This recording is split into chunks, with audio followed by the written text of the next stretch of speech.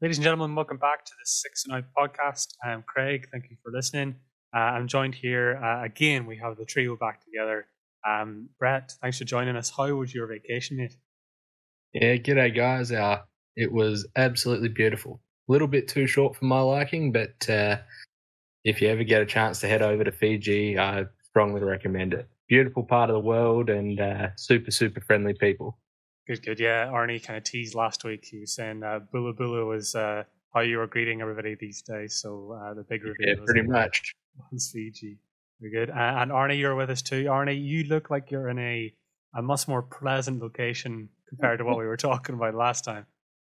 Oh, that's right. Life is a lot more comfortable, I'd say. I have a few more freedoms. I'm pleased to say I got my bag. I found my bag and it's returned home with all the important contents that keep me civilized. So that means we don't have to name and shame the airline like we promised last time. That's a great result. You could, but I think that was part of the deal, right? You wouldn't name and shame them by the next podcast if all that stuff returned. So yeah, all good. Well, it's good to hear. It's good to hear. My update is that I have been coming out the other end of COVID, which is kind of I guess it gives you a nice positive look on life because you appreciate the little things, being able to get out of the house and being able to actually feel better and stuff like that. So I'm taking that as a positive spin at the moment. Okay, so what we're going to talk about today, we're going to talk about the Asia Cup, which is right around the corner. So we will delve into some of the things about, we'll focus on India, we'll focus on Pakistan, all the teams in Group B, and then maybe get into some predictions as well. So I think it would probably be remiss of us if we didn't start with Group A. Given any time you have a Pakistan-India encounter right around the corner, that seems like the best place to start. So why don't we pick up with probably, would you agree, the favourites in India and have a look at their squad? Yeah, it's they're pretty much all of these countries. They've fielded what's pretty close to a dress rehearsal squad for the T20 World Cup. So they're almost full strength. The sort of notable admission being Bumrah, who's struggling with a back injury at the minute. But the squad is basically any sort of, as we come to know from any Indian squad, it's just super well balanced. You're going to start with Rohit leading from the front at the top of the order. Be interesting to see where they go with some of the options they've got in their batting lineup. Probably expect KL Rahul to pair him at the top of the order and followed pretty quickly by Kohli and Sky, who I think we're probably all on the same page expecting a pretty big tournament out of him. He's risen pretty quickly to number 2 in the world in the T20 batting ranks, and this could be, for his perspective, the tournament on a national stage that he really sort of stamps his mark on international cricket. Yeah, I think they probably have the most established, and we can get in and talk about Virat Kohli and his form, which is probably really the only question mark that they have in their top 6 or 7 when you think about it. You mentioned Sharma and Rahul. The only question mark around Rahul is whether you seek to bring somebody like a Rishabh Pant up earlier. I mean, that's really the only question mark we have around the openers. Then Virat Kohli, his struggles recently have been well documented, but it's still Virat Kohli, so you have him in the team. Sky has been in incredible form. Pandya is almost walks into that team. But really only when you get down through Sharma, Rahul, Kohli, you had to have Pant and Sharma, which is an incredible top 6. Do you really, I think, get to the decision making that needs to happen around the kind of pitches that are going to be in place in UAE? Yeah. Because you have decisions to be made around Jadeja, Ashwin, and then Chahal, and I saw Ravi Bishnoi was in the team, so they do have plenty of spin options, and then a couple of younger seamers with Boomer being out, as you said. So before we get to the middle order, I guess, do you have any doubts that somebody like a Virat would be out of this team later in the group stages or in the Super 4 if he doesn't perform in the initial group stages? No, not at all. They would be insane to to drop him. Like you said, his struggles have been well sort of catalogued, but ultimately he's still in the top probably 3 batsmen in the world comfortably.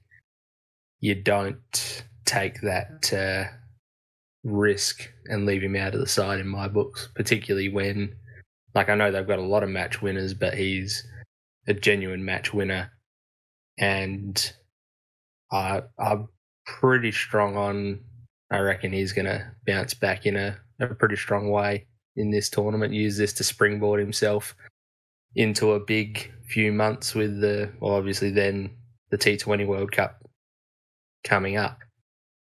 I think his only risk is if he does fail in the Asia Cup, it starts to raise a bigger question mark for the T20 World Cup. He'll 100% be on the plane to Australia, but if he's had 4 or 5 chances or 4 chances in the Asia Cup to do his thing and still hasn't, then maybe there's a question mark there on whether or not he holds his place in the 11 for the T20 World Cup.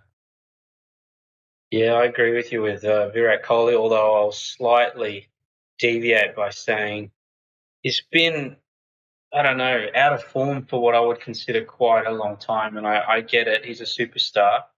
I get it. He's also got a lot of political pull and connections and all that sort of stuff. But I think you're right. He'll get Guernsey through the Asia Cup. And the bit I do agree with you also is if he's not, he continues to sort of be a bit lackluster through the Asia Cup, I think it probably gets to that point where there is just enough on the plate to bring that question and go beyond that. Because at the end of the day, if India's backs are against the wall in the T20 World Cup, is one man and his selection greater than the country's hopes winning a World Cup? That's just sort of my point of view, and I think how much pull does that guy really have? How much can he continue that pulling power? Yeah, I think maybe when backs to the wall, it might be different. Yeah, no, I think you're right. If Sky wasn't in the form that he was in, if Pant has been in incredibly good form, I think if there were other players not performing there and you were consistently getting 3, 4, 5 wickets down for not a ton of runs, it might be a little tougher of a decision. But I think Brett is right. I think he actually has carte blanche until next year. I think he gets in that team even through the World Cup, even if he's struggling, because the Indian team have always built towards World Cups. I mean, I don't think they're going to make a rash decision right at this moment in time. And the thing is, anybody coming into that squad, especially, he will go to the World Cup in October and November. There's no question about that. Anybody who was to come in and replace him would be facing quite a bit of pressure and expectation to fill the boots of probably arguably their best batsman they've ever produced. It would be a tricky one.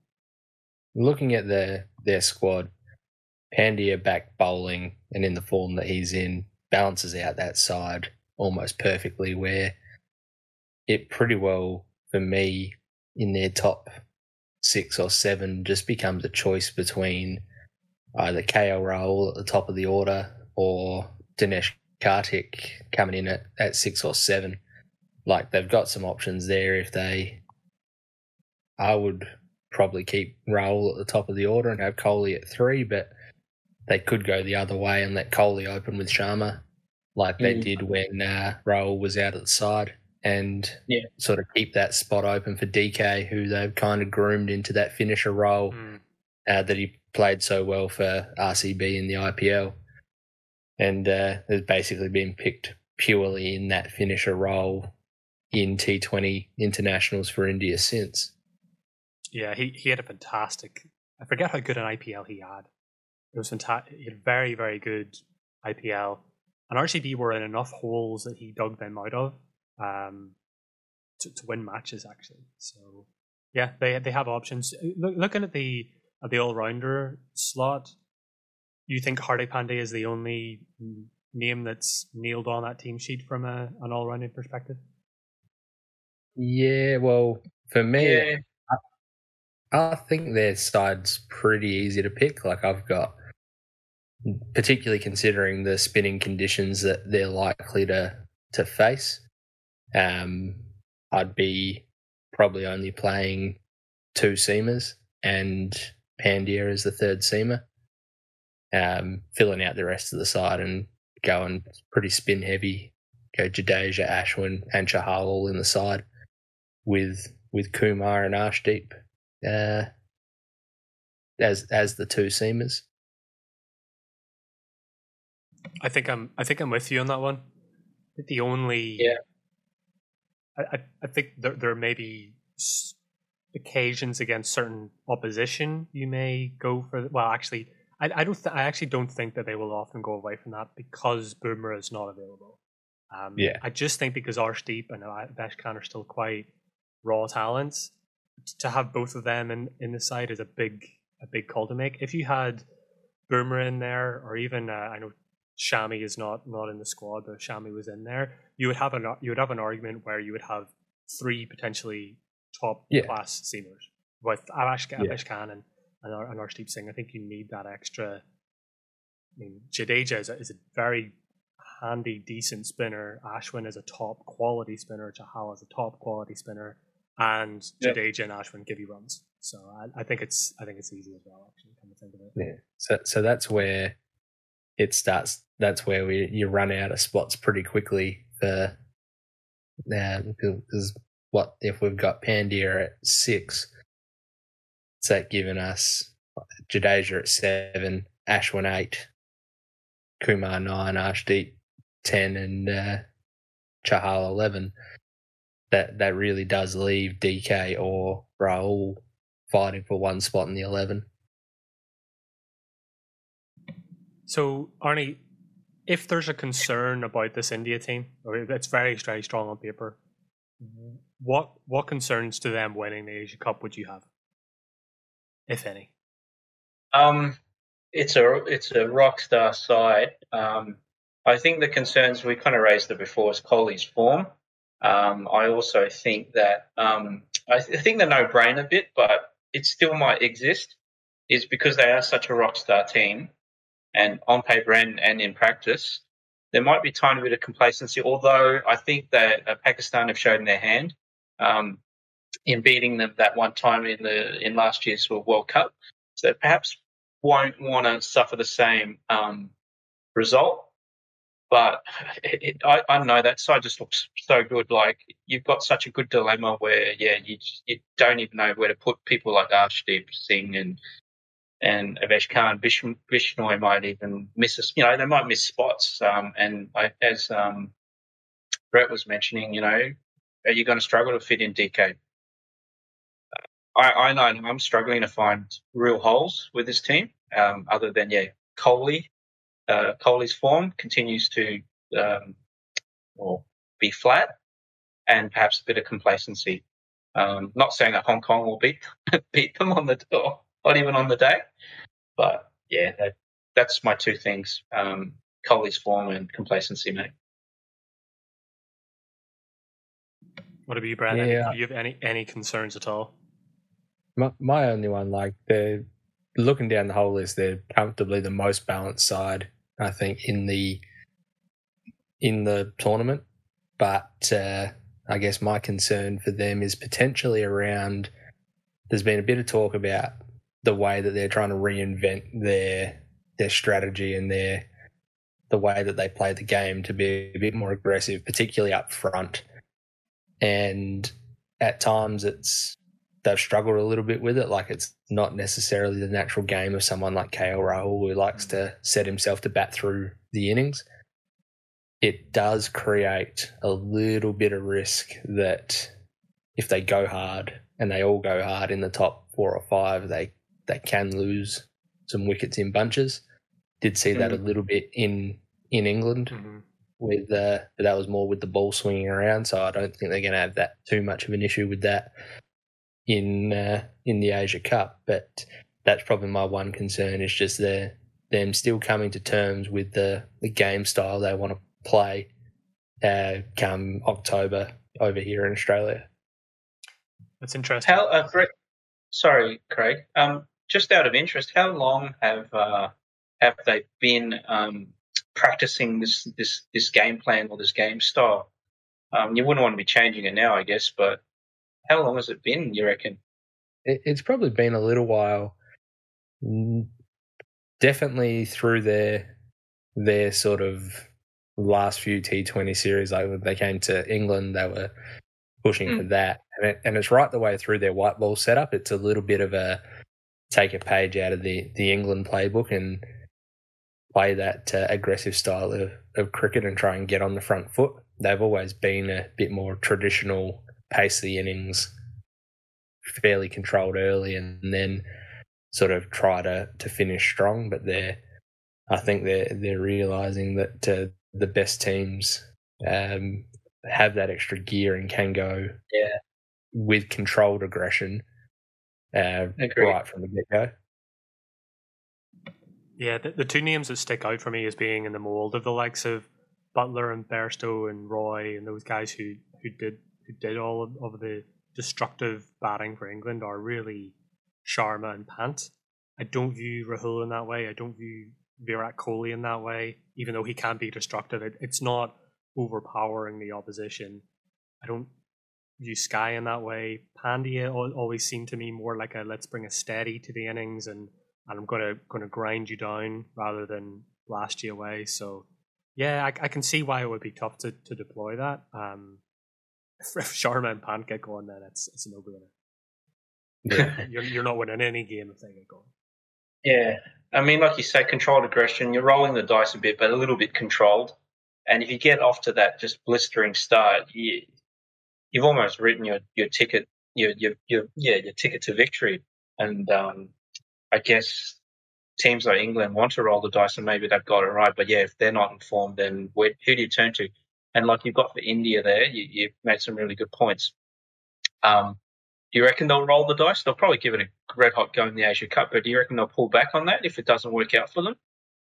Nah, from the sounds of things, with the changeover with Dravid coaching and Sharma's, like under Sharma's captaincy, it does sound like it's a very concerted effort to be a bit more positive and play positive cricket. Like they were still, even with their old method, they would still score plenty of runs. But I think they're just chasing a little bit more explosiveness throughout the innings. And I think they've got it in spades. Like Craig's right, the guys like Sharma and Pant, they're sort of right up there in terms of the most explosive batsmen in the world. Sky, I think, does have that gear. I don't think it's quite where he likes to be, but he's shown, well, more than glimpses, he's shown some pretty prolonged flashes and played some innings where he'd go at nearly sort of strike rates 170, 180 and hit the ball into, I guess, unorthodox places as well, which makes it hard for the opposition. He played one of the best innings I've probably seen in a T20 international for quite a while against England. He scored a century. Yeah, that was phenomenal. And really made it was one of those innings where it made the opposition look like they had completely run out of ideas of what to do about him, which is probably going to be a problem for others in the competition. We'll get to our golden ball and our golden bat predictions maybe a little later on. Are we ready to close the book on India and maybe move on to Pakistan a little bit?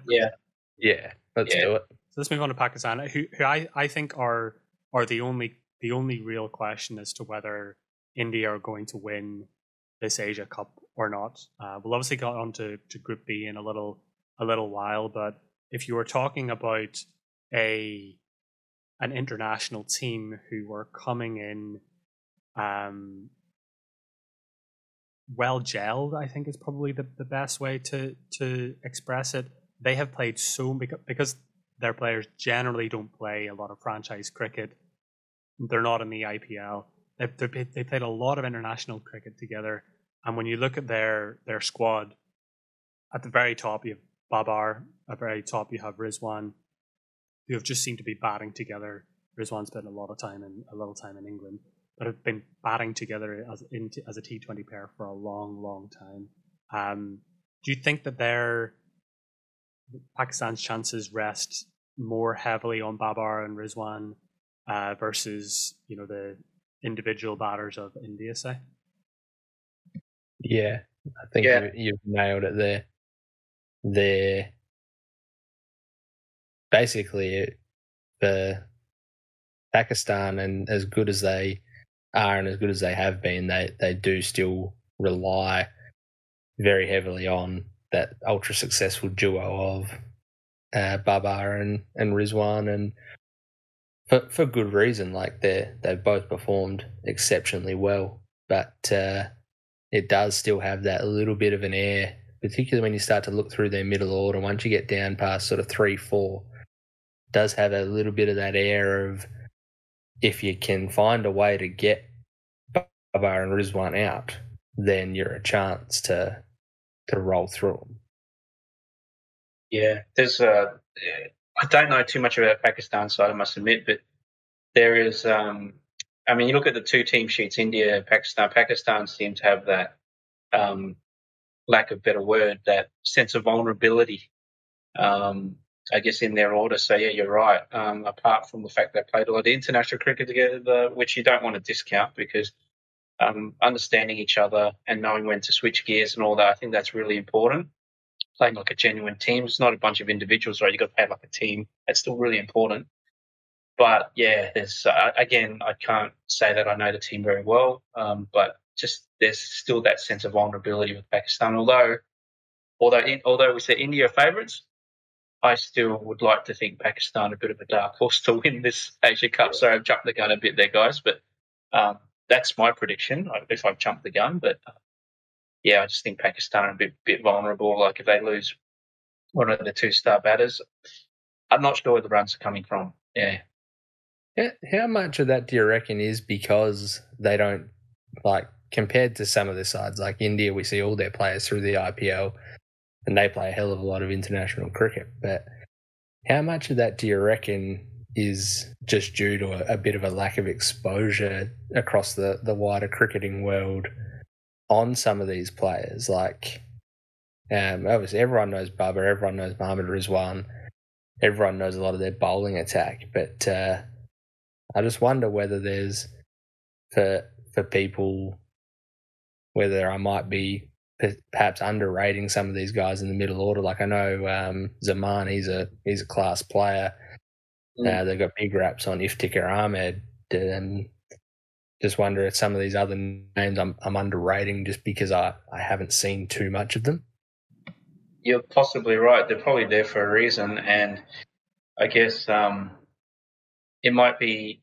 I mean, it can swing both ways, but it could swing the way where everyone's underrated, the Pakistan squad, and in fact they all know each other really well. They all know how to play like a really solid team because that's all they've been doing. They've all been spending time like that, and all of a sudden they just rip through everyone, and they're super confident right now. So, it might be I just missing them. I think it's some of that, and I think it's also just a reflection on. I mean, if you go back to the last World Cup, I think Shahid Malik was in that side, who was around for a long, long time for Pakistan cricket. There's another name in there that I'm overlooking, but that also retired shortly after that World Cup. And I think Mohammad Hafiz. There you are. So I think you take those two names out of the side. I think there's Arnie and I were talking about this last week, where great thing about the IPL, a great thing about franchise cricket is it does expose you more to that secondary level of talent that is not being picked in squads, but locally is known to be fantastic and being groomed, but perhaps you just don't see too much of it. So I think some of it is that, and not having that insight into the secondary level of talent and seeing that. I mean, you have the Pakistan franchise cricket league, but you're not seeing them in the IPL. You're not seeing them a ton in the Big Bash. You're not seeing them a ton in the Blast. And where you look at somebody like a Daniel Sams who really hasn't been on the Australian on the horizon to be on the Australian team, but we know a lot about Daniel Sams. We know a lot about what he can do, or somebody like a Tim David. I think there's a large piece of that, and probably that's why it's hard to call for Pakistan who the next man up after those three names you've mentioned, Brett. It's very difficult to say when Barbar goes down, when Rizwan goes down, who's the next man up, who's going to take about scruff of the neck.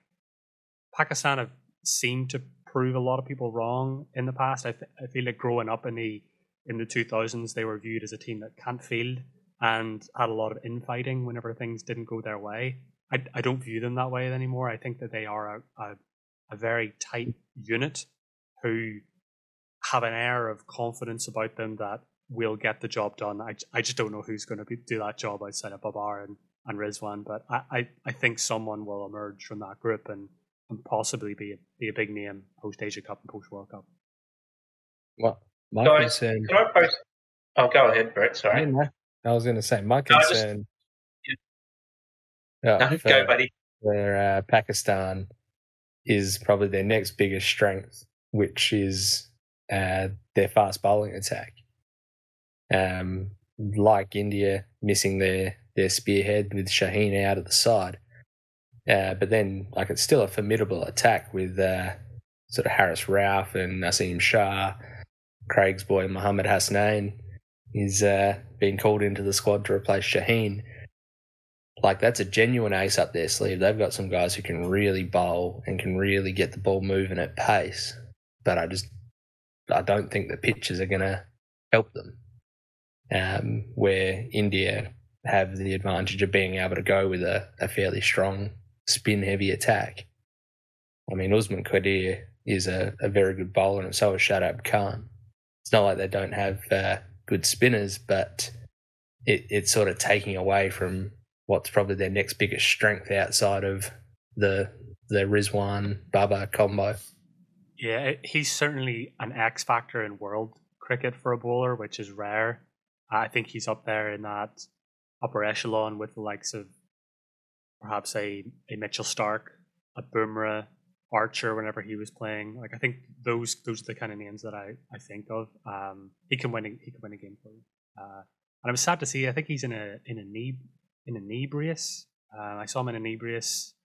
So I don't know. There's so many injuries to world fast bowlers at the moment. It's kind of sad to see that you're not going to get a lot of the talent at the Asia Cup, and perhaps there's smoke and mirrors in the background where they're resting Bumrah and they're resting Afridi for the World Cup. Yeah, you've got the. I was going to say that. I mean, let's face it; they're going to experiment through this Asia Cup, and I think they'd like to win it. But I think there's a lot of experimentation going on, and probably holding a few cards up their sleeves. That's why I think Pakistan could possibly win the Asia Cup. Do you know what I'm saying? Because they might not show everything that they're planning. They're ironing things out. They're ready to fire, but I don't think they're going to. I don't know. I don't think they're going to let the cat out of the bag. You know, that's how I feel. I think Asia Cup's a good warm up, but I don't think I'll do everything to try and win it. Yeah. Well, if we're thinking about their chances of winning it, Arnie, I think I don't think any of us have any doubts that India and Pakistan will progress out of Group A, Hong Kong being the other. So they're basically assured a place in the Super 4, and then we'll go into Group B in a second. But I would still expect both these teams to beat Sri Lanka, beat Bangladesh, and beat Afghanistan fairly handily, actually, based on the squads they put forward. So I think it comes down to on your day in the final, when I think it will be Pakistan versus India. Do Babar and do Rizwan get the job done? I think it really comes down to that. That's the question mark for victory. On the reverse side, though, if Babar and Rizwan do perform and do get it done, I would still give India a shot at beating them in the second innings.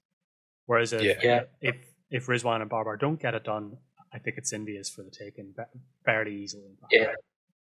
There's no real, again, not a lot of backup plans for Pakistan, but maybe just based on our lack of true info on the Pakistan team. Sorry, Brett, go ahead, bud.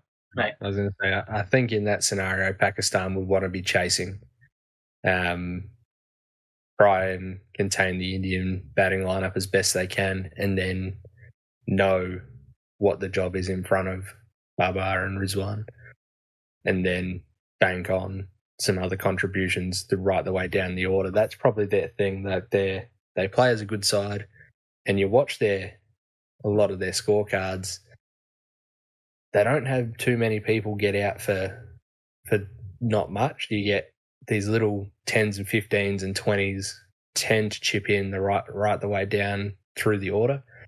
And the back end of a T20, like if you've got getting into the last 5 overs and you've got a set Rizwan or a set Babar at one end, and then you've got these guys just coming in and being able to hit 10 off 4 or 5 balls, 15 off 5 balls, like those kind of things, yeah. You like it all adds up pretty quickly. It's the compound interest team. Every little piece adds up. Yeah. The economists. You're right. And as long as they keep the strike rate, as long as they keep that strike rate high, then it totally plays out what Brett's saying. They're just little contributions of 10, 15 here, but at a high strike rate. All of a sudden, they're always up with finishing in the last over, right? Even if they're limping, not really limping, but even if it's 8 out or 9 out. Yeah, you never, yeah. I think the other big piece of news recently was Mohammad Wasim, who had impressed in some of the more recent T20s. He's now in injury concern as well. So they do have something going on in their bowling unit there around their fast bowling and their seamers. That could be a concern for them, but point to any team in world cricket and they have that right now. So it's kind of probably got a lot to do with bowling on the absolute roads in Pakistan since they've been back playing in the country. Those pitches haven't exactly been breaking up too much. When I turned on and watched that series between Australia and Pakistan have like a shade or a color of wicket that you never see anywhere else. It's grey. It's just it legitimately looks like concrete. It legitimately has asphalt in it. Exactly, yeah. Doubles as an airstrip, basically. When they say road. Yeah. Okay. Anybody else need to get any thoughts out in Pakistan before we move on to Group B, which is going to be a total lottery? No. They'll make the final. Yeah. So you have it. We both have India. We all have India, Pakistan, both coming out of Group A and both making the final. Yeah. I've only got one smoky that might be able to throw a little spanner in the works, and we'll get to them in Group B. All right. Well, let's go into Group B and don't keep us in suspense. Who's your smoky from Group B? Looking at the side that they've rolled out and the squad that they've rolled out, I can't help but think in the conditions that are going to be presented that Sri Lanka just have a little sort of outside chance of being able to spring an upset purely on the strength of their spin attack. Like they could pretty much field a side. Like Chamira's injured, they're going to field a side that's probably is going to be very spin heavy. It's going to be led by Hasaranga and Tikshana, who are both exceptionally good spinners, even more so in Asian conditions. And they're going to be out, like even the guys that are going to bowl sort of medium pace in their attack. You're talking Karunaratne and who's the other fella? Asalanka. They're gonna they're sort of all rounders. So I think they're gonna be able to go with a deep attack and like a very deep batting lineup and a very spin heavy bowling attack that is gonna potentially cause some issues on the right day, on the right pitch. Yeah, so you had watched a good bit. So Sri Lanka had a series against Australia not that long ago. I didn't see a ton of it. When they gave the Aussies trouble, what was the thing that clicked? Because I've always viewed those Sri Lankan bowlers as incredibly effective.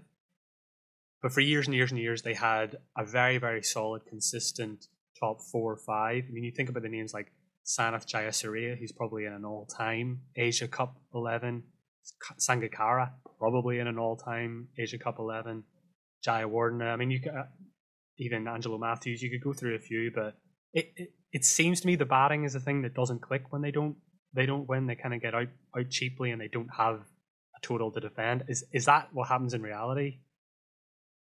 Yeah, yes and no. I think they're kind of in a similar boat at different stages in their development, but at a similar boat to India in terms of trying to play some more positive cricket, where they've struggled even when they came to Australia last summer or the summer before.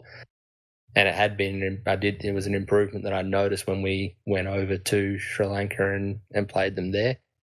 The rotation of strike and keeping the scoreboard ticking can be a bit of an issue for them with the bat. They've got guys who hit the ball and hit the ball very well now, like guys like Gunathilaka. Nissanka will set himself and try and bat most of the day, but Asalanka, Dasan Shanaka, they all hit the ball exceptionally well, can score freely, but if you can just tie them down a bit, they don't have, or they can struggle with the ability to keep the scoreboard ticking, get bogged down, play a silly shot, then all of a sudden you're in a bit of a hole and can't quite dig their way out of it. But the depth, without the, I guess, what you'd call pure top-end talent, like they don't have guys that are the class of your Sharmas, Kohlis, Rizwans, Babar Azams, but they've built a reasonable batting order with some depth. Like they don't fall away too quickly anymore in terms of they'll probably open with Nissanka and Gunathilaka. You'll have Asalanka in there. You'll have Kusal Mendes. He is in a rich vein of form. And the other one, Dinesh Chandimal, who sort of burst onto the scene, then faded away, has come back with this real sort of lease in life, batting in the mid to lower order, almost playing a similar role to someone like DK and finishing innings. So they've got a bit of depth now, and even someone like Hasaranga is more than handy with the bat. Yeah. That without the real top-end talent, they've still got enough depth that they can put a score on the board. And if you get them in the right spot, they do have some dangerous batsmen who can get away from you pretty quickly if you're not on the game. Mm. Yeah, I think you're... Sorry, go ahead, Arnie. No, I was just going to say, and this is the team that had to play qualifiers in the T20 World Cup last year. Are we saying, or are you hinting that they may top Group B, or do you still think like a Bangladesh may be there? I would expect Sri Lanka to probably top Group B. Yeah. Mm. Yeah. Go ahead. Sorry. No, I think maybe to the casual observer that there are a lot of names on this team that maybe haven't been around world cricket for years. Shanaka obviously sticks out as captain. Chandimal sticks out. Hasaranga is probably the most well-known name on that team. But I don't. You make a compelling argument from the bowling side of things. I don't think that any team can come up against Sri Lanka and say, if you think about their bowling attack back in the day with Murali in ODI cricket, there was almost just this idea of give him his 10 overs, give him 40 for one, and we'll have a great chance to win this game. I don't think that you can do that with Hasaranga because Deekshana is a top operator. I think he can really hold himself well. Hasaranga is obviously the big name on the team sheet, but I think they do have 8 to 12 good overs of spin in their team where you will have to attack somebody like a Hasaranga. You will have to attack somebody like a Deekshana. So I think that you're right. They have the opportunity to upset teams. In the Super 4, I think they will be the team that India and Pakistan will be concerned about, that if they get those fantastic 8 overs out of Deekshana, Hasaranga, that they could win you again for sure. Mm-hmm. Yeah, good point. Good insights, guys.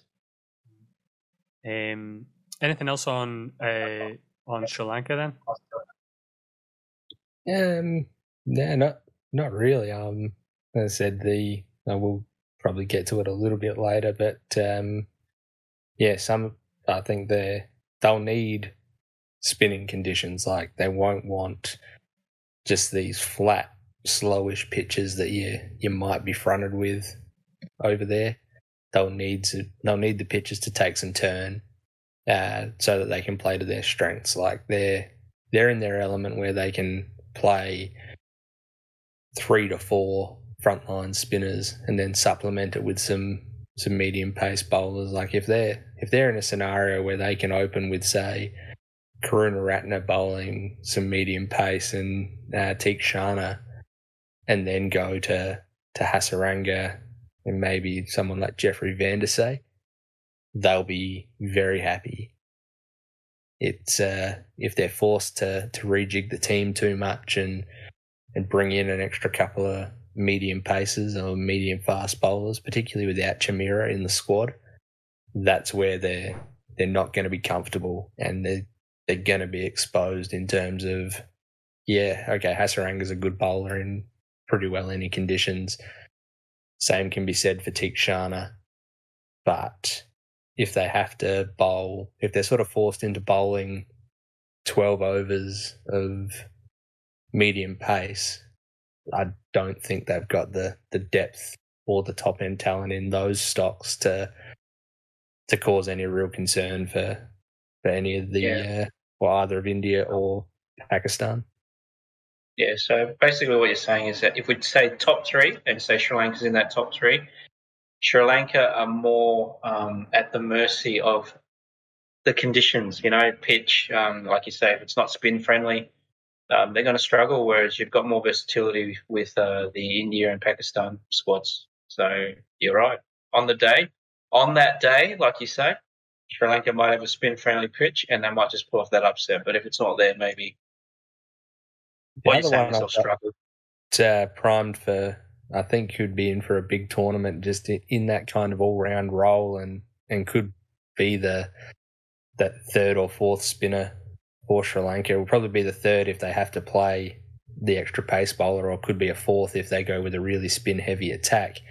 Dhananjaya De Silva, he's been in some pretty good nick with the bat, but bowling more than handy offies as well.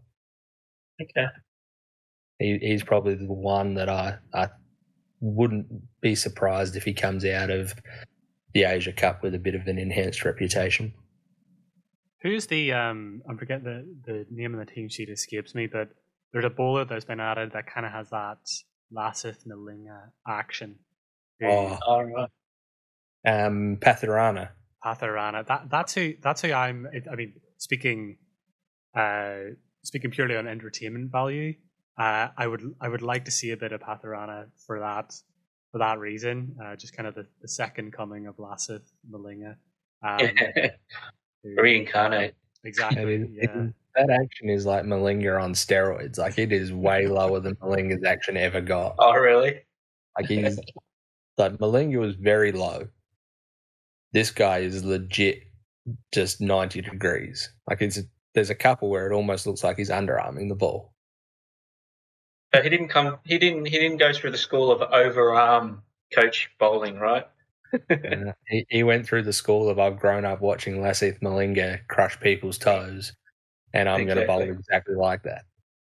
Yeah. I'm looking forward to lots of slow motion replays of the ball looking like a flying saucer with like the seam on the side, like almost going like an equator of the ball. Okay. Sorry, go ahead, Arnie. No, go for it, mate. Go for it. Will we move on to a bit of Bangladesh then, who had a little bit of a tough time in Zimbabwe.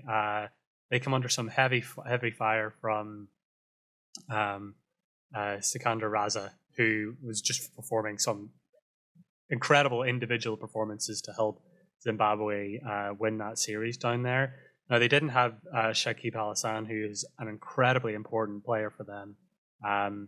I think, in my opinion, that Bangladesh are probably coming in with more baggage than they wanted to after having lost that series. And yeah, how do you rate their chances? Because I agree with Brett that I think Sri Lanka are going to get out of Group B, either in the probably as the top seed there. I think that it's closer between Bangladesh and Afghanistan than some folks would imagine. I don't think Afghanistan deserve to have that air of being a pure minnow nation anymore. They do have some top performers. So do we rate Bangladesh's chances coming out of that group or Afghanistan's? Maybe we'll start there. I feel they're all three very close teams. I just without looking at the squad list, my vibe of the three, I just think they're all very close. I mean, I'm surprised because Sri Lanka was trying to qualify last year or the last World Cup, and now they're just blasting through. But they are solid. But I feel Bangladesh might get through. That's my feeling. Not so much Afghanistan, but that's just a feeling. I don't have any stats. So you guys have the great insights. I don't have any of that. It's just my vibe. Yeah. On paper, like Bangladesh still have some good pieces there. Like there are some good players and some players that some people out there might not be super familiar with. Like everyone knows Shakib and how he is essentially the genuine sort of talisman of Bangladesh cricket. Like when he's in the side, they all walk taller. He just has that genuine uplifting effect on the side. But like you got Mustafiza Rahman, Haiti Hassan Miraz, guys like that who are genuinely good players and do make a little bit of a mark around the world. Mamadula has been around for a while and is a nice solid player, but I think they're in a bit of a transitional period, and while they've got these players, they might get some good individual performances out of certain players, but unlike someone like Pakistan who play very well as a team, I don't think they've got that synergy to really perform when it matters. And I was kind of reading a few articles sort of through the week, and the headline of one of them was something about Shakib isn't aiming to win the Asia Cup, just wants to see the trend improving from where it's been, basically, because they've been terribly disappointing through their last couple of tours, like Zimbabwe, the West Indies before that. They're not playing great sides, and they're getting that says a lot, Brett. really well blown off the park. You're right. That says a lot, which means maybe they just want to purely stick to the basics, which may be a bit of a revival for them. You don't know. Maybe that's all they'll do. They'll just stick to the basics. Don't care too much about the results. They just want to see each player really contribute and do the basics right. Don't know. But that's a good point. That's good insights, Brett. Yeah, just when you talk about the transitioning, when you've looked at any Bangladeshi team over the last little while, there always have been those 2 to 3 big names on it. Shakib Al Hasan, Tamim Iqbal was one of those guys, who is obviously not in this squad. So you're right. You see those hallmarks of the team kind of trying to move on. I think that they'll be familiar enough with their opposition, which sometimes helps when you're going through a bit of a transitional period. And again, the pitches that we should get in the UAE should be shorter boundaries. Again, conditions that all of these teams are used to, but again, offers a bit more familiarity. If there was a World Cup tomorrow in England, I think Bangladesh would be in big trouble. I think conditions matter more for them, given some of this transitional talent that's coming into their side.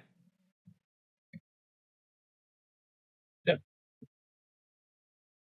So now we've got Afghanistan as the last member of Group B. Yeah, so I'm going to put my head on the chopping block. I think Afghanistan are going to come out of Group B along with Sri Lanka. I think similarly to what we said about Pakistan, They are a unit that's been around each other a lot. They're still coming out as a nation that's only recently transitioned to be a test nation, and probably the only one that's playing like it deserves to be a test nation. Out of Ireland and the two of them, they have been around each other a lot. They have 3 or 4 good quality players, one absolute superstar in Rashid Khan. Mohamed Nabi, I think, is also, you could argue, maybe not a superstar, but is definitely a star in that side. Zazai, names like this, like those, I think when they look at their playing 11, I think they'll be confident of what that playing 11 is, and they'll be confident of the approach that they want to take. Rashid Khan is going to be key to them in the conditions. Mohamed Nabi is going to be, again, key to them in the conditions, but also in terms of contributing with bat and ball, he's been phenomenal. And with people like Zazai and Gorbaz up the order, they do have that ability to destroy an attack. To destroy an attack, a few of these guys have hit 50s in 20 something balls, 22, 23, 24 balls. So I think if you're looking for them to beat a team, I think they have the opportunity to beat them handily, get a good net run rate, and I think that Bangladesh, if I was a Bangladeshi coach, I'd be a little bit worried about this Afghanistani team for sure. Yeah, I couldn't agree more there. I actually think this will be the tournament that Afghanistan really announced themselves as stepping out of that minnow tag and sort of announce themselves that they can genuinely compete at a world level. All the players you mentioned, you bang on the money. Someone like Gurbaz, I'm really excited to see. Hajratullah Zazai as well. Even Faruqi with the new ball. They've got the players that we know about, but it's like they've already got this second generation or second wave of players that have quietly come through their development pathway and are ready to make their own mark as well. So it's not just a reliance on Nabi and Rashid to do it all. Got Mujib, who should be, I still think, in there playing 11. More so for the fact that, and more looking forward to the T20 World Cup in Australia and how well he bowls over here when he plays for the Brisbane Heat. He's very, very, very good bowler, but he's probably competing with Ahmed for the young left arm spinner for that, I guess, third spinner behind Nabi and Rashid.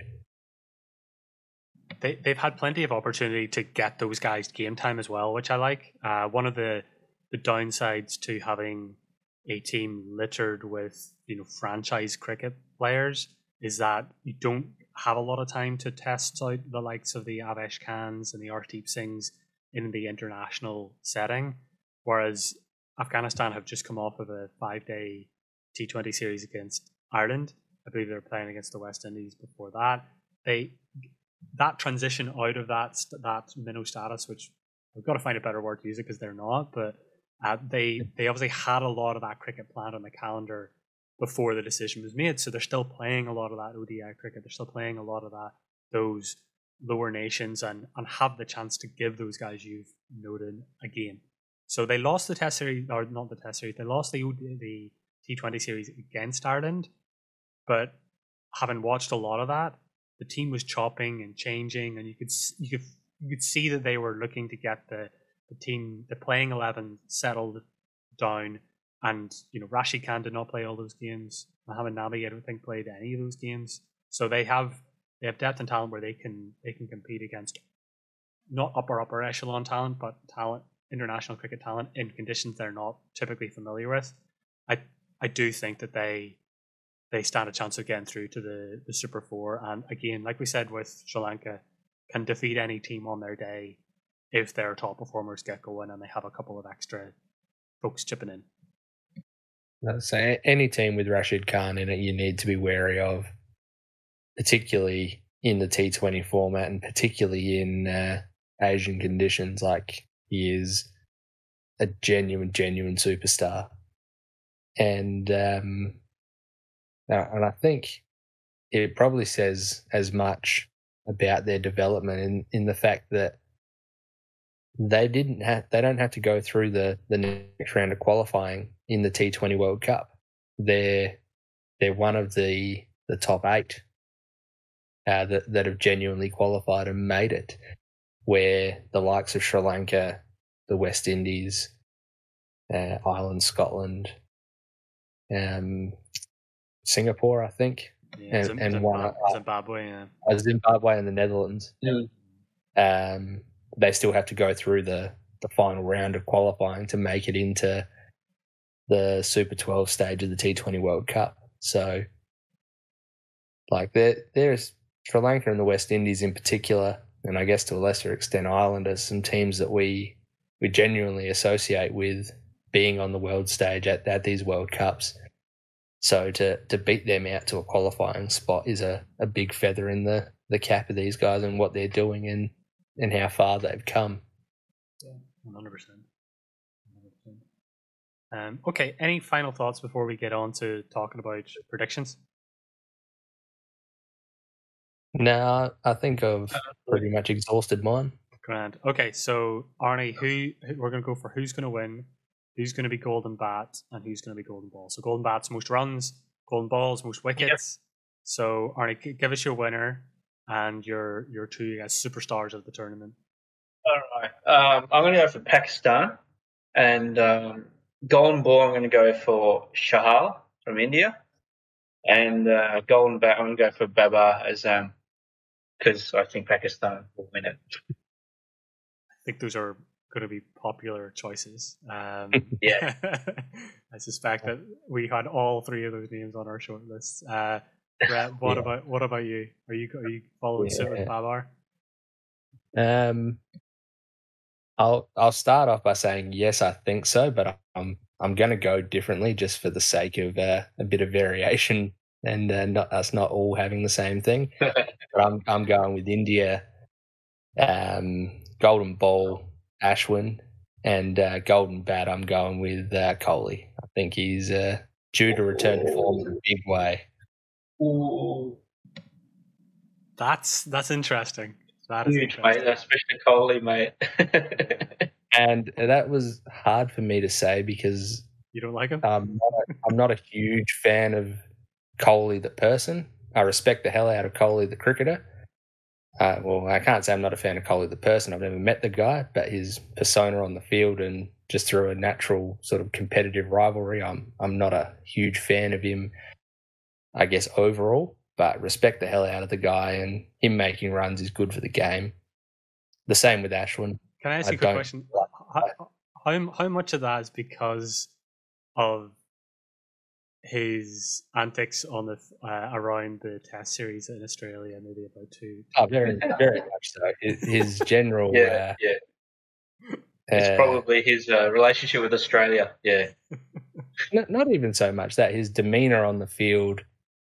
He actually probably won a bit more respect last time they were over, even in the World Cup with Smith and Warner coming back into the side and him trying to quieten down the. Trying to quieten it down the Indian fans, actually, you're right. It's probably a little bit of tall poppy syndrome kind of thing. Like, as a cricketer, respect the hell out of the bloke, but he probably just some of the on-field stuff just rubs you up the wrong way a little bit. But there's no doubt that him making runs is good for the game. Oh, absolutely. It's good for cricket, for sure. Okay, well, I think that Pakistan or I think India are going to win. If Shaheen Afridi hadn't get injured, I would have been very, very tempted to pick Pakistan. I think that's just too big a loss. They don't have the depth of talent to replace an incredibly talented bowler like that. So I think I'm going to go with India. On the golden bat, I'm going to go for Rizwan. I think that he is under the radar yet again after having a fantastic World Cup. And then for the golden ball, I'm going to go for Hasaranga. I think that he's going to get 4 overs every single time. I think his team are going to be in a situation where they're chasing and have to be aggressive, and he may come into the game earlier than maybe some of the other spinners were. But I think the big question mark there is, will he play enough games, and will they get out of the group stages over Afghanistan and Bangladesh? But Hasaranga is my pick for that. Yeah. Can I throw one more sort of prediction on the table to get a sort of question without notice for you two boys?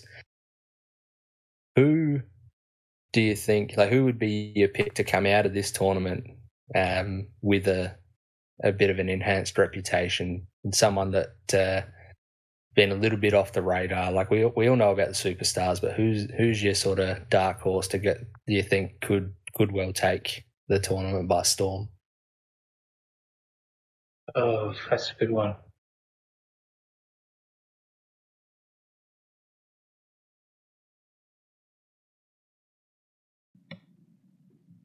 Let's go for Gunnar Thilika. Let's go for them. Again, I think that there needs to be someone in the Sri Lankan setup that puts their hand. Like, if there's a team that needs that kind of person to come out, it's going to have to be Bangladesh, or it's going to have to be Sri Lanka. I think the other teams know what they're about. I think they know the sides that they would like to pick. I think they probably all know their strategy going into the World Cup, but I think Sri Lanka probably have more question marks around that World Cup squad after the Asia Cup than others. So let's go for Gunnar Thilika. Yeah, for me, go for it. Go ahead, Arnie. No. I actually have no idea. I only know really the superstars, mate.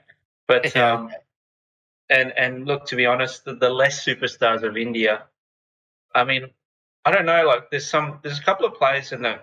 We'll go with the Indian squad. A couple of players with the Indian squad that I just don't think seem to get as much press, just because there's so many other rock stars. But I like Arshdeep Singh, and Bishnoi kind of gets a little bit of press, but not a lot, just with all of them. But I'm hoping someone from Bangladesh, given how much we've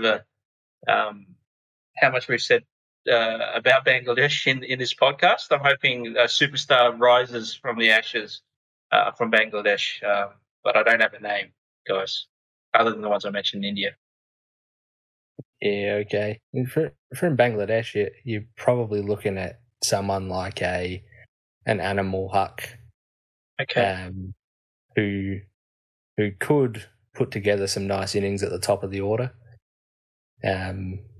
Apart from that, there's the names that Bangladesh are going to need to perform are probably the names that we already know. For me, I mentioned Dhananjaya De Silva earlier. I think he bowls more than handy off spin and plays a pretty important role in that middle order. But the one that I really think could put the world on notice heading into the T20 World Cup is Theekshana. Watched a hell of a lot of him when Australia toured Sri Lanka, and new ball, old ball, he's a threat. He's got a little bit of mystery about him. He's got a few tricks up his sleeve. I think these conditions are going to suit him very well.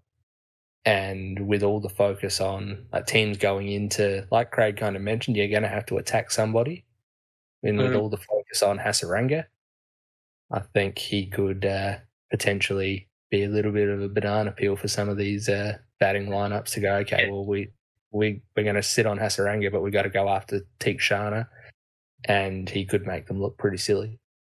Yeah, and they all get out. Yeah, spot on. I think if there's a pace bowler, I think Naveen, I was just looking up the notes there, Naveen Al-Haq for Afghanistan, I think he could, he's a youngster, he could probably factor in somewhere. So yeah, well, that would be my pick from a bowling standpoint, somebody who has a better raw pace, youngster, and as not a spinner. I think there's a chance that folks focus so much on spinners that there will be a pace bowler that comes out of this, and actually the top teams don't really have, maybe with the exception of Pakistan and India in Bhuvanesh Kumar, don't really have a standout paceman. So at the end of the day, when the team of the tournament's announced, there will be an unknown name in that seeming spot, almost certainly. So Yeah. I'll go for Andy Milhak down there.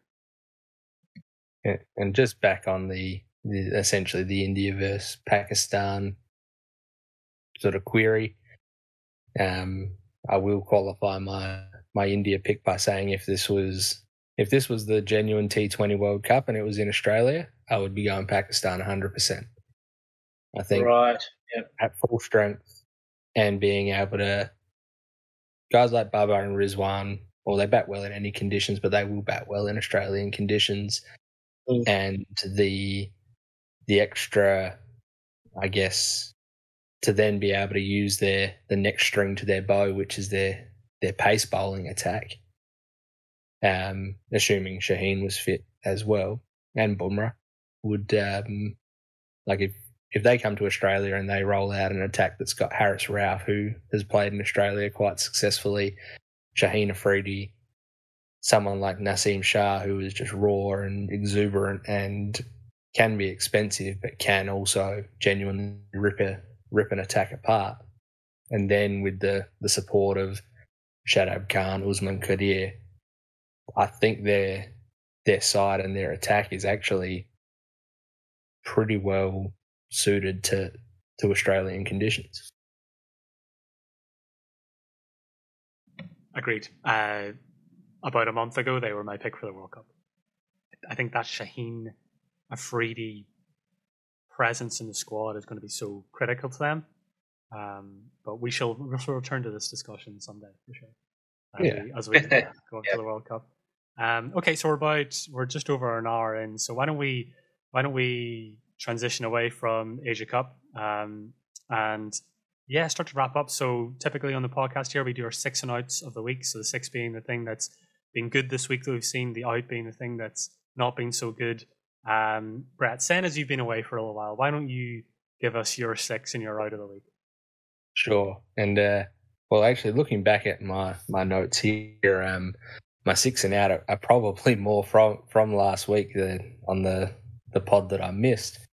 But in relation to my previous out, which was Meg Lanning dropping a hat-trick ball off Alana King, my 6 this week is Alana King actually getting a hat-trick in the 100 for the Trent Rockets women's side. It was a nice little bit of poetic justice for that to happen again. Coincidentally, Meg Lanning was also supposed to play for the Trent Rockets, but has taken an extended break from cricket. But it was a nice little moment for her to get that hat trick, and she had a little tribute to Warnie as well. My out, and we've covered it pretty extensively tonight, is just injuries to fast bowlers. Like, cricket's a better game when you've got your spearheads steaming in and being able to bowl at the peak of their powers. Like, India versus Pakistan is always exciting, but taking Bumrah and Shaheen out of those sides it does sort of dampen the sort of anticipation a little bit. Like, who didn't want to see Shaheen steaming in with a new ball bowling to Rohit or Kohli or any of the superstars in the Indian batting lineup? And same the other way, Bumrah come steaming in bowling to Babar and Rizwan. It just takes a little bit of a gloss out of that challenge. But that said, I expect that both Bumrah and Shaheen would have played if this was the actual World Cup. Yeah. I think it's more niggle management and making sure they're cherry ripe for the World Cup. But if they had to play at the moment, I think they would have. I mean, Bumrah does have a history of injury. I don't know how much of an injury history Shaheen Afridi has. I suspect you're right that it's load management, as they would say. But there's got to be some recognition that the amount of cricket these guys are playing, just doesn't agree with their body. I talked to somebody not that long ago about the baseball scene in America, and you have kids over here he was complaining that soccer, because soccer is now a bigger thing with kids in America, it's a sport that's played year round. Whereas in the past, you played basketball or baseball in the summer, and you played football, American football for the boys, in the winter. But because football was an all-around sport, the top tier talent was going to places like Florida and playing all year round. And so the other sports noticed this, and then baseball caught on and went, well, we can do that. We can send people to Florida. We can have our top tier talent play all year round. And you have a lot of young pitchers, like bowlers, getting surgeries extremely young in their career. We're talking 16, 17, 18, to just get it over and done with. Just they have this surgery here called Tommy John surgery. It's going to happen. Just get it over and done with, and you'll come back. And I think that we're seeing something similar in international cricket, where these guys are picked up at those ages, and they play cricket all around the world. And whether it's a development of the bodies, or there's the cricket bowling action is not exactly natural. It's worrying. Yeah, you want to see these guys more often than you are currently seeing them right now. Yeah, and everybody's bodies have different thresholds, and we're seeing the ones that are more exposed break down. So, yeah, and don't forget the mental health aspect as well. But sorry, Brett, go ahead. 100%. The other one, that's kind of probably the poster boy for injured fast bowlers is Jofra Archer. Like, everyone wants to see the dude get on the park and do what he did in the short bursts that we actually got to see from him. But every time it's looked like he's on the way back, there's a flare up and he's out again. Yeah, indeed. Okay, Arnie, what are your 6 notes of the week? I also wanted to mention the Alana King hat trick, but I'm going to go with a couple of others that are less cricket related and a little bit off of the last podcast, to be honest. So my 6 is I managed to get back to my streaming and ticked a few boxes there, so I'm really pleased about that because that's like a big deal to me. Settling in a little bit more here in my new city, and I got my suitcase back, so I've got clothes and things that are a bit more civilized, right? So that's my 6. My out is a typhoon just swept through here in Hong Kong, so that wasn't fun. And the fact that been out of work for a while, so I'm lacking funds for things like NFT projects and their drops and stuff like that. But, job hunting's progressing and all that. But that would be my outs, just the whole typhoon and needing to get access to more funds so I can keep enjoying life the way that it should be enjoyed, right? Mm. So they're my 6 and out. Nothing too flash. Had you been in a typhoon before, Arnie? Oh, yeah, look, typhoon's, I guess, another word for cyclone, and I grew up in Darwin, again, in the tropics, so I've encountered and experienced quite a number of cyclones, so it's fine. I don't get spooked by it, but, yeah, they're not fun things because, everything goes into shutdown, basically. So, yeah, no, so to answer your question, yes, I've been through strong winds before. Okay, I'll move on to mine. So my 6 of the week is actually a bit of an Aussie-Irish mashup, this one. My 6 of the week goes to a wallaby called Winnie, who after arriving in Northern Ireland, where I'm from, escaped from her enclosure at a town near Omagh and was on the run for a couple of days. But thankfully they caught her around, I think it was like midnight. I don't know where they found her. And she's since been happily reunited with her companion Jeffrey. So shout out to Jeffrey and Winnie in Ireland, the 2 wallabies. I don't know why they brought them. Come up with this stuff, right? I don't know. If you were a wallaby, I actually was thinking about this. If you were a wallaby and you're, darting around in the outback, the last place you want to be is Northern Ireland. It rains consistently. It seems miserable. It's like Absolutely. It's kind of the reverse kind of. It's kind of the reverse kind of sending the prisoners down to Australia back in the 1800s. They're not sending them up to Ireland for punishment. Maybe Winnie was looking for the local rugby match. I don't know. Maybe. Who knows? Yeah. Have the picture of a wallaby sort of going full Lord of the Rings and just going, we're going on an adventure. Yes. Oh, that's awesome. It's actually not, and the reason I brought this up is that it's not the first exotic animal that we have lost in Ireland, in Northern Ireland. Because whenever I was going up there, I was 15 or 16. Somebody lost a panther, like and they never found it.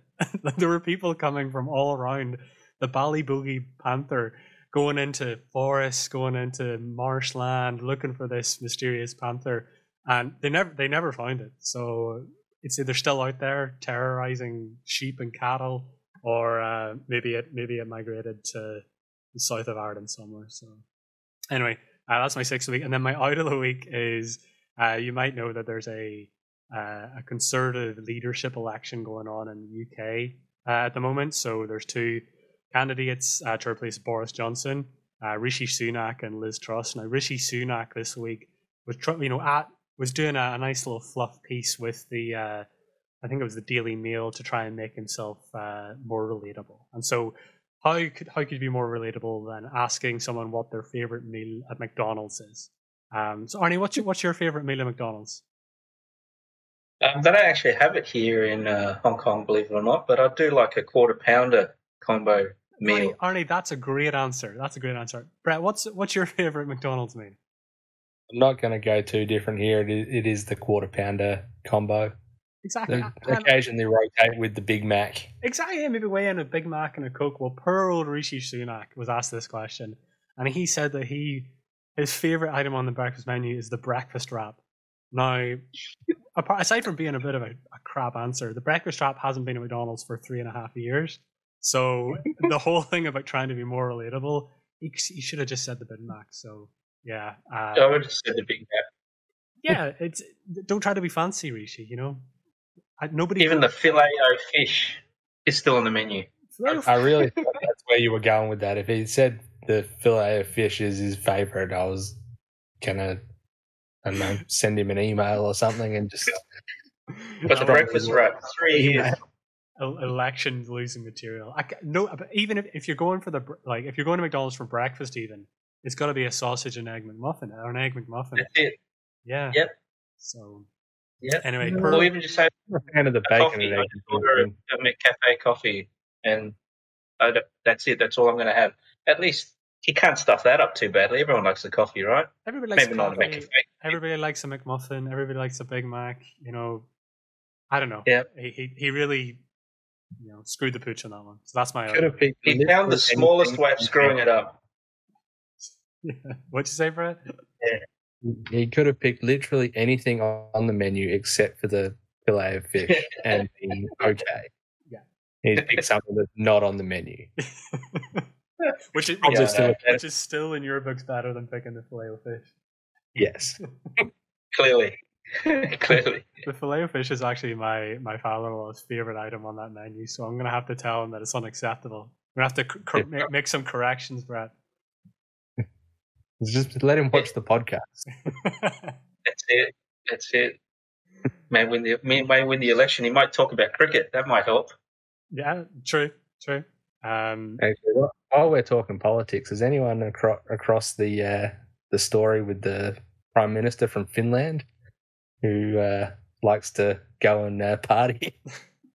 Perhaps a little bit too much. Yeah, and I kind of felt sorry for her at first. I kind of had this just leave her alone. She's just trying to party. But she was fairly, with the risk of sounding quite old, fairly getting on down. Yeah, she was she was having a good time to herself for sure. I'd vote for her. I think that's certainly more relatable than eating a food. More relatable. A personality that's it's like an accountant with a personality. Okay. That was a little self-burn for any of our viewers that don't know that I'm an accountant. So the numbers, man. All right. Do we have any final grievances to air before we move on? No. Okay. So why don't we wrap it up there? Listen, thanks to everybody for listening. That was our Asia Cup preview. Didn't expect to get in the realms of talking about filet-o-fish and that kind of stuff, but that's why you listen. So thanks for listening. We'll be back soon with more material. Arnie, Brett, good to chat to you guys. Catch you later, guys. Thank you guys.